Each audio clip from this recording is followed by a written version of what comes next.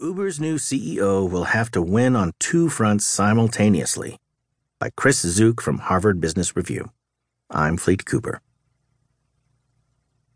This week, Uber took a major step toward righting the ship with the choice of Dara Khosrowshahi as its new CEO. To succeed, our research shows he must address, at the same time, two large issues that are among the most challenging in business. When at the